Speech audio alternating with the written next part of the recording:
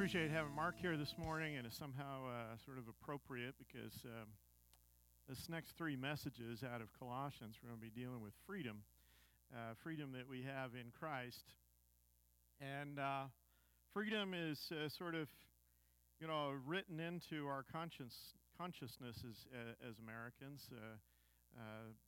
For many of us, the worst thing that we can imagine is having our freedoms stripped away from us. This is part of who we are, is part of how we are made up as a people. That our history is one of people who came to these shores largely seeking freedom from oppressive cultures where there was war and famine and other forms of oppression, oppressive governments that wanted to control every aspect of life, that limited opportunity and liberty, and oppressive religion as well, religion that religious leaders who decided that they knew best for everybody and tried to impose their views on the whole of society. And so you have all these people who end up here in America early on in our history looking to discover liberty, looking to find this freedom. And of course, that's a very rocky road. It was not an easy journey. Many who came here seeking religious freedom, once they got here, became very religiously intolerant. They formed their own little groups, and no other religious groups could be around. There were many battles left to be fought, battles over what the role of the English throne would be in American life. And once that battle was fought, then there was the battle over how the colonies themselves would rule themselves. Many, of course, who celebrated their own personal liberty had no problem subjugating the Native Americans or black slaves. And so essentially one of the lessons that we can learn from our own history is that when you give men freedom, they often replicate the same patterns that led to their own oppression. That doesn't mean that we don't want people to have freedom. We certainly do. But Paul tells us that true freedom is going to come through honoring the supremacy of Jesus Christ, and that is the only true freedom that we will absolutely enjoy. And he comments on this pattern, this fact that sometimes when we find ourselves freed from the broken old things, we still have a tendency to fall back into that captivity. He talks about last week we talked quite a bit about being deceived by fine-sounding arguments, and this is how Paul says he's afraid that we'll fall back into captivity. He continues in Colossians 2, verses 6 through 8. He says, "So then, just as you receive Christ Jesus as Lord, continue to live your lives in him, rooted and built up in him, strengthened in the faith as you were taught, and overflowing with thankfulness. See to it that no one takes you captive through hollow and deceptive philosophy, which depends on human tradition and the elemental spiritual forces of this world, rather than on Christ." Here's one of the things that Paul has to say to us this morning, one of the things that in reality is a little bit shocking because we don't often think this way, but a trap is always set to take your mind captive. Always. A wise man once said, "It's not paranoia if they really are out to get you." And bad ideas are out to get us. Jesus himself says that broad is the road and wide is the gate that leads to destruction, and it is a small gate and a narrow road that leads to life. He says that in Matthew 7. Paul says Jesus is supreme in all things.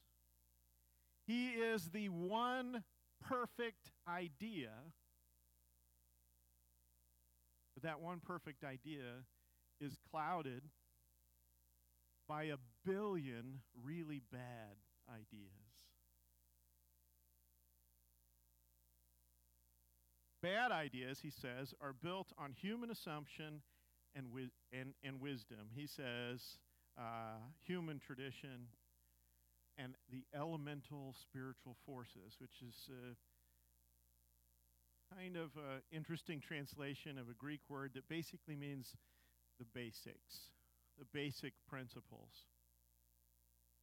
And so Paul says this is human understanding of the basic principles of life, and that's where we get this bad idea, this empty philosophy, this version of truth that's not quite right. In other words, if we begin with the supremacy of Jesus Christ, then we understand that everything originates in Christ and all truth flows from Christ. He is the origin. He's the beginning point. He's the source. But these empty philosophies are based on elemental forces, elemental principles, these basic things. In other words, we begin with the basic pieces, the things that we see around us, and essentially try to reverse engineer truth from what we encounter. So where Paul says in Romans chapter 1 that we're without excuse because when we look around at the creation, we can see the evidence of God. So we don't have an excuse for denying God. But what do we do with that evidence? We take those pieces that are part of his creation and we sort of mash them together in a different way to try to reverse engineer a solution to the problem. We actually come up with a solution that leaves God out of the equation. Kind of like when you're doing that jigsaw puzzle with all the leaves.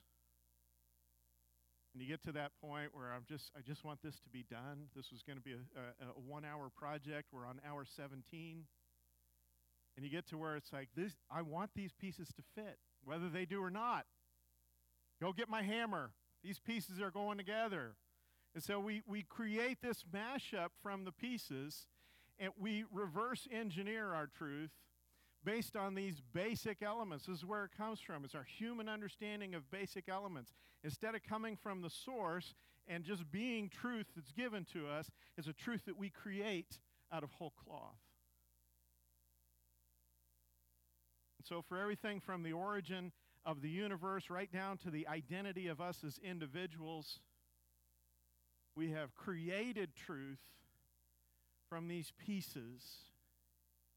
And because the pieces come from the source, there's a little bit of truth in this empty philosophy that we create. But there's also a whole lot of deception that ties those pieces together. Paul says you want to avoid this. You live your life in Christ to guard against the bad ideas that want to kidnap your mind, kidnap your soul. He calls them hollow and deceptive philosophies. Philosophies because they're a way of thinking and they sound like they might be wise, but they're really hollow. They don't have any basis. They are designed to deceive us. And we could spend weeks considering all the deceptive philosophies at work in our world today. We're just going to look at a handful this morning, some that I think are probably affecting your life on a weekly basis, certainly, if not a daily basis, sometimes an hourly basis. But there are some deceptive philosophies that are very common, very prevalent in our culture right now. We need to be aware of them. And the first we kind of talked about last week, but I'll rephrase it this way. The first deceptive philosophy here is my feelings are my facts. Last week we talked at considerable length about how we use our personal experience to justify everything, to define what is true. We talked about the problem with using personal experience as a way of determining what is in fact righteous. Of course, one of the big problems there essentially is that whatever I'm comfortable with, I no longer consider a sin. As I am basing righteousness on what makes sense to me. But it goes a lot further than that, because in our culture we have young people right down to grade school age, which is just astonishing to me, young people making devastating decisions about their identity, their personal identity, their sexual identity, their gender identity, based on what? Based on their feelings. I didn't know anything about sexuality when I was in grade school. And now we got little kids making decisions that are going to affect their lives for a long, long time. This deception, this deceptive philosophy influences how we receive and interpret information. And we are a culture that has lots and lots of information. We're overwhelmed with information every day. We have information from government. We have information from media. We have information from social media. We have information from our friends. And I'll let you in on a little secret. Most of that information is complete garbage. The majority of it is just worthless.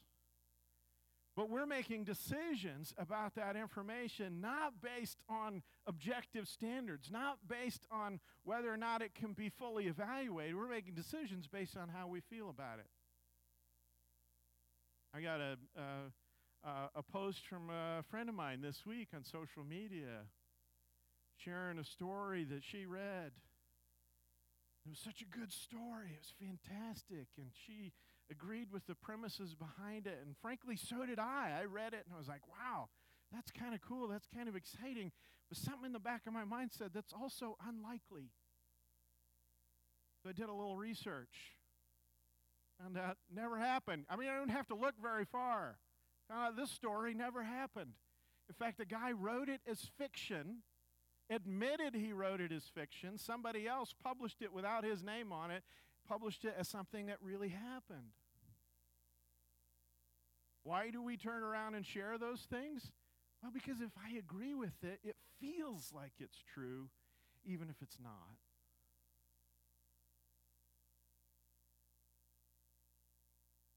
Our world bathes us in fake stories, fake news, fake information. We've kind of reached a point where, to some extent, it doesn't even matter. Sometimes you find out after the fact that something you were told wasn't true, but it doesn't matter because it felt true. And so we'll stick with it, even though objective evidence says it's bogus. Well, folks, we are more likely to be captivated by a believable lie than an unbelievable one. Although today we seem to be captivated by a lot of pretty unbelievable lies too. Another deceptive philosophy that you're going to hear virtually every day right now is everyone agrees. Everybody agrees with this. And we're social creatures. We like to be in agreement with other people. We like to feel like we're united. We're simpatico with others. And so when we're told everybody is on board with this except for you, we feel like the odd man out. We don't like that. It's like that peer pressure that you knew back in high school.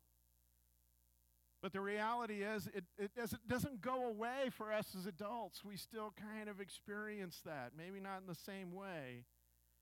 But we're still getting this message that, hey, everybody's doing it. You don't want to be left out of what everybody else is in on. Recently in our news and in our culture, there's been this huge push to classify beliefs that people have held, millions of people have held for centuries, as somehow they've become radical. Simple beliefs that people have held for forever are now radical. So that if you venture out into some cultural areas and you say, for instance, I think that a marriage is between one man and one woman, suddenly that's a radical idea. If you go out and you say, I think it's probably a bad idea to have men competing in women's sports, even if that man happens to feel like he's a woman, somehow that became a radical idea overnight. There's an agenda behind that, of course, and the agenda is to make you feel like you're suddenly in the minority, that everybody agrees with this, and if you haven't come on board, you're the odd man out. You're the weirdo.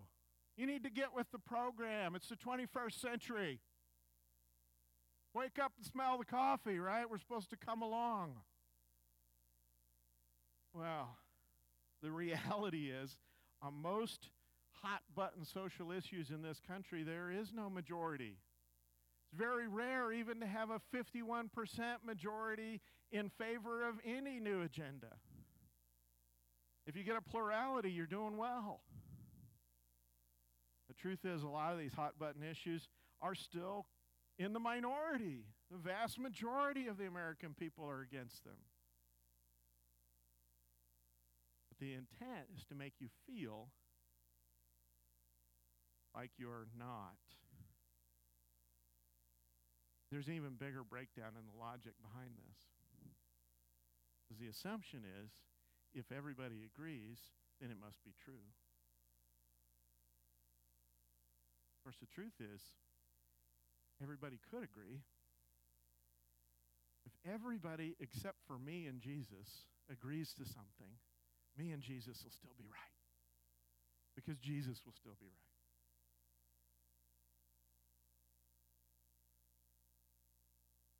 A version of this that you're going to hear, have been hearing all year, and will continue to hear, is follow the science. We all need to follow the science. How much we've been beat over the head with how we need to follow the science. The culture around us basically has come to the conclusion that anyone that doesn't agree with my conclusion about an issue is not following the science. The tip-off here that there might be a problem is the word "the." We say "the science," we're assuming that science is this great monolithic structure that hands down decrees. The science, the entire scientific community is in agreement about everything that it considers. The science is a bastion of uniform wisdom. This science is not science. Science, I like. Science is a way of pursuing knowledge by observation. The science is a bludgeon that government and media uses. It is completely one-sided. If you try to look at the other side, consider the other side, consider any other possibility, consider any conflicting data, you are quickly shut down. And so much of it today is based on models. Everything's about models. These computer models, we put so much faith in technology. We believe technology is going to solve a lot of our problems. And so when we start quoting computer models, the models say, well, this is almost the opposite of science. Science observes and takes things into consideration. A model is a computer program that I put my assumptions into, and guess what? Spits out the other side. The results that I was expecting. Because there's no other option. And so we do this all the time, though. I'm creating the outcome I expect, and then I'm referring you back to my model as evidence. Nowhere is this more prevalent than in the social sciences. And I come from a social sciences background. Nowhere is this more prevalent than in the social sciences. Because in the social sciences, what we do is we come up with a theory. We come up with a theory for how people interact. And there have been a lot of theories published in the last decade. Theories about gender and theories about trans issues and queer theory and you name it. There's a theory for every kind of social group. We write that theory down. We get it published in a journal. No research.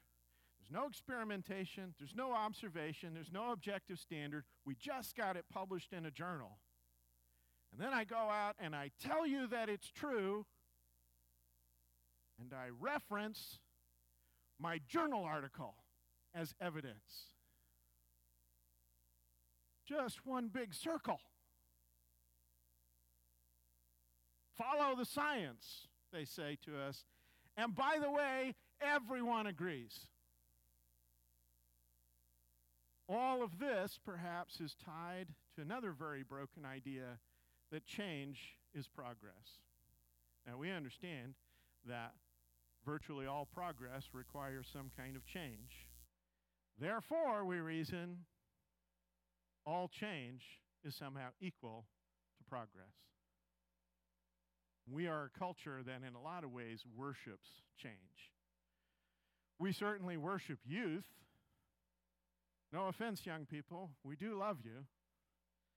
But as a culture, we've sort of reached this point where instead of seeking wisdom from those who've acquired it the hard way over the years, we think young people are going to have wisdom just spill out of them because they were born with it.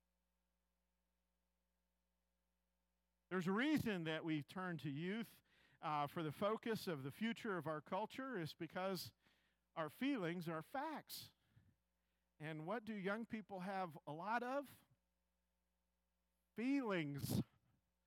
A lot more feelings than wisdom to draw from because they just don't have the experience. And so we have this crazy notion that wisdom is just sort of inborn, and these emotions, these feelings that we're all experiencing are going to tell us some truth about the universe that we could not observe.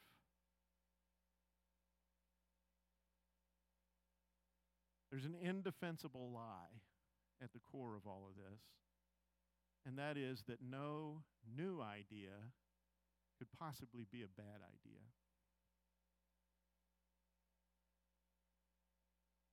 If I was to come to you this morning and say, I've really been thinking hard about this and I've decided I need to make some changes to my diet, you would probably assume that that was a good idea. Most of us need to make some changes to our diet in one way or another. It sounds like a good idea. Till I tell you that the change I'm considering is I'm going to live on Pop-Tarts and Doritos and Twinkies. That's the change that I want to make. But change is good, right? Change is progressive. Well, of course not. Logically, we know that that can't be. That not all change is going to be positive. But we are surrounded today by an onslaught of really bad ideas whose only virtue is that they're new ideas. The flip side of this is also a deceptive philosophy, kind of a problem for us.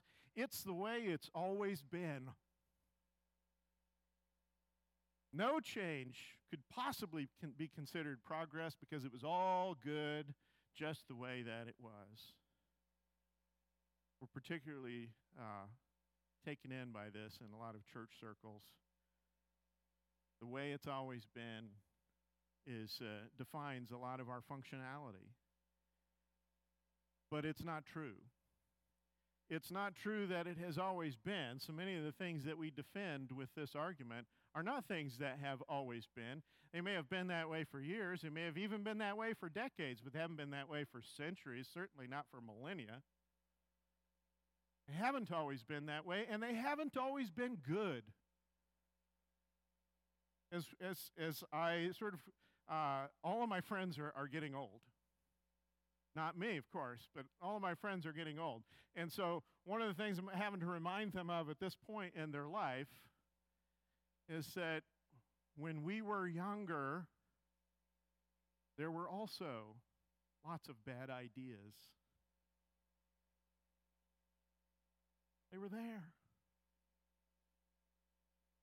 To say that all the bad ideas exist in the future or all the bad ideas exist in the past, either way is a deceptive philosophy. Life just doesn't work that way. We have to be cautious in the church when we're defending our traditions about whether or not we're preserving the eternal truths of Scripture, those things that come from the creation on down, or whether we're just preserving the what has suited us during our lifetimes. But folks, all of these deceptions, I think are tied to this one, that people are basically good. Now, I understand where that comes from because we all know people, at least some of them.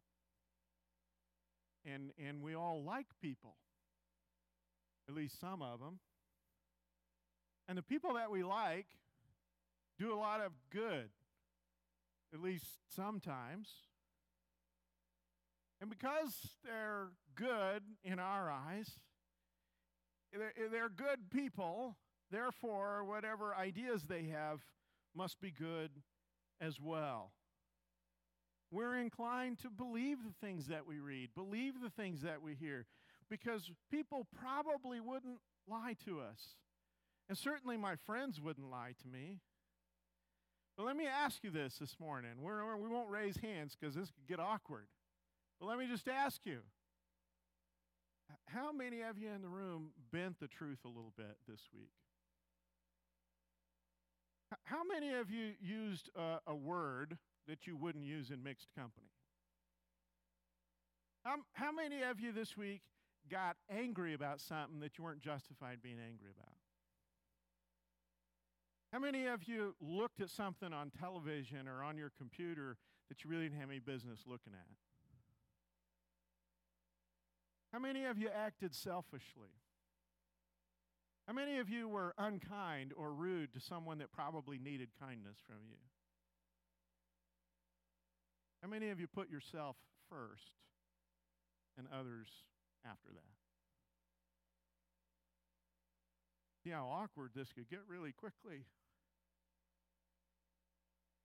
Because we are the people that think these things matter.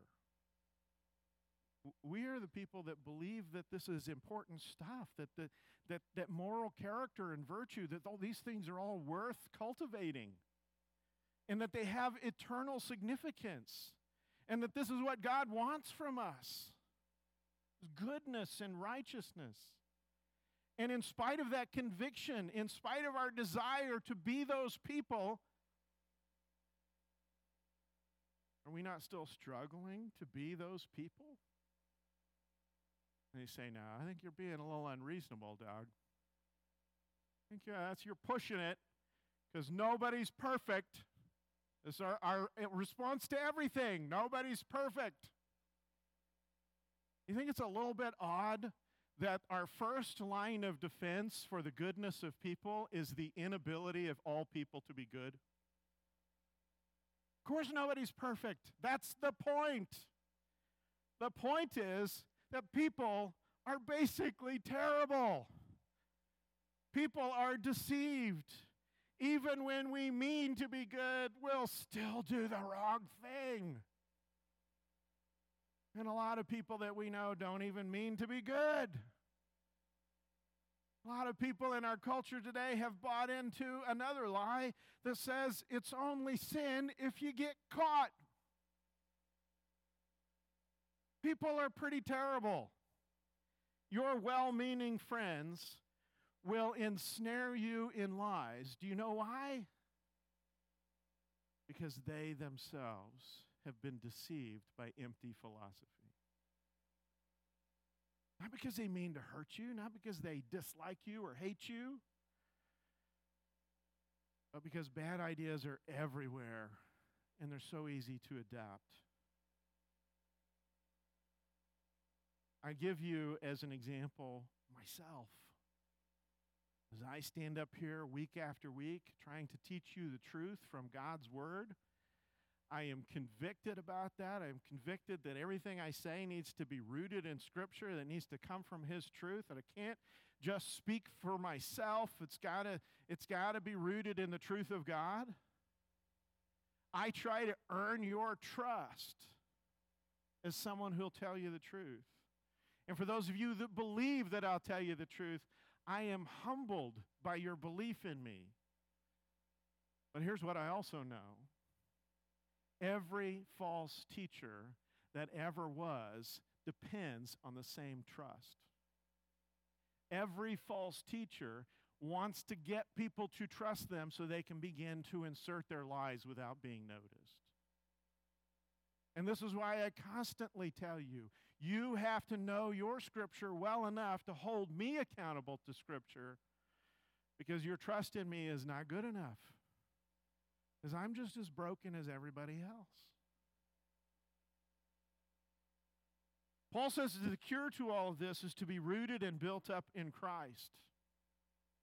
Now, there is a very prevalent and very false assumption in our culture that the opposite of following Jesus, if following Jesus is about learning this new set of rules and following this new set of rules all the time, and so the opposite of following Jesus is not having any rules, having liberty and having control of my own life. This is a lie, because we're either serving Christ or we're serving one of these broken, empty, hollow philosophies. Jesus is the source of life. And just as the body needs food and water and air to survive, the soul of man needs Jesus Christ to survive. To deny this is like telling the Creator, I don't need you anymore. I'm going to go find my own oxygen and my own water. Paul says you need to be rooted and built up. This is one of Paul's rather famous mixed metaphors. Rooted like a tree, which is an organic metaphor. Built up like a building, which is an inorganic metaphor. What do these two have in common? What they have in common is that what's happening above ground is very much dependent on what's happening below ground. So you are rooted in Christ, and you are founded in Christ. And above ground, you are growing like a healthy tree, and above ground, you're being built up like a beautiful temple. But Paul says, you do both in Christ. Do it all in Christ. Form your foundation in Christ.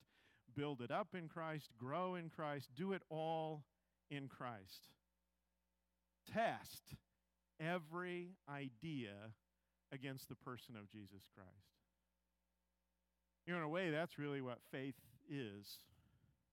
Faith is believing that Jesus is so supreme, so the captain of all truth, that I can test every idea against him, and he will reveal which ideas are lies. Because literally, every idea is born out of a set of philosophical assumptions. Get that? Every idea is born out of a set of philosophical assumptions, which means every news story you read, every book that you read, every conversation that you're a part of, every show or every movie that you watch, all of them come from a philosophy. All of them come from a point of view. And it's either the truth of Jesus Christ or it is something hollow. There are a billion bad ideas all around us set to take us captive. And we passively embrace these bad ideas all of the time. There is one truly good, perfect idea, and that is Jesus Christ. And that one idea sets us free. Now, we would have to, Paul himself says, we would have to leave this world in order to avoid all of this deception. That's not what he counsels us to do.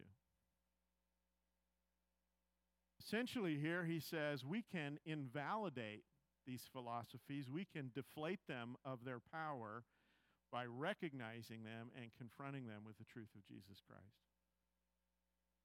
How does this idea compare to Jesus? He says in 2 Corinthians chapter 10, we demolish arguments and every pretension that sets itself up against the knowledge of God, and we take captive every thought and make it obedient to Christ. Our nation, our town, our homes, our schools, and often our minds are just filled up with these pretentious ideas that stand against the knowledge of Christ. It's time for us to surrender not just our body to Christ for salvation, but our mind to Christ for transformation, to grow in knowledge so that we can recognize the lie, recognize the source of deception when we encounter these philosophies.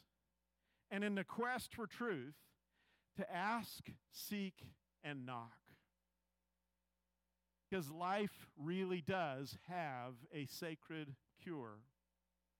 It's a cure that is often neglected in favor of lots of cheap imitations for the cure. But we have to search it out. We have to study it. We have to pray for it. And we have to pound on the door of the kingdom and demand entry. We must stop surrendering the sacred truth that we own in Jesus Christ to a world that will spit upon it. Jesus himself says in Matthew chapter 7, says, "Do not give dogs what is sacred. Do not throw your pearls to pigs. If you do, they may trample them under feet and turn and tear you to pieces.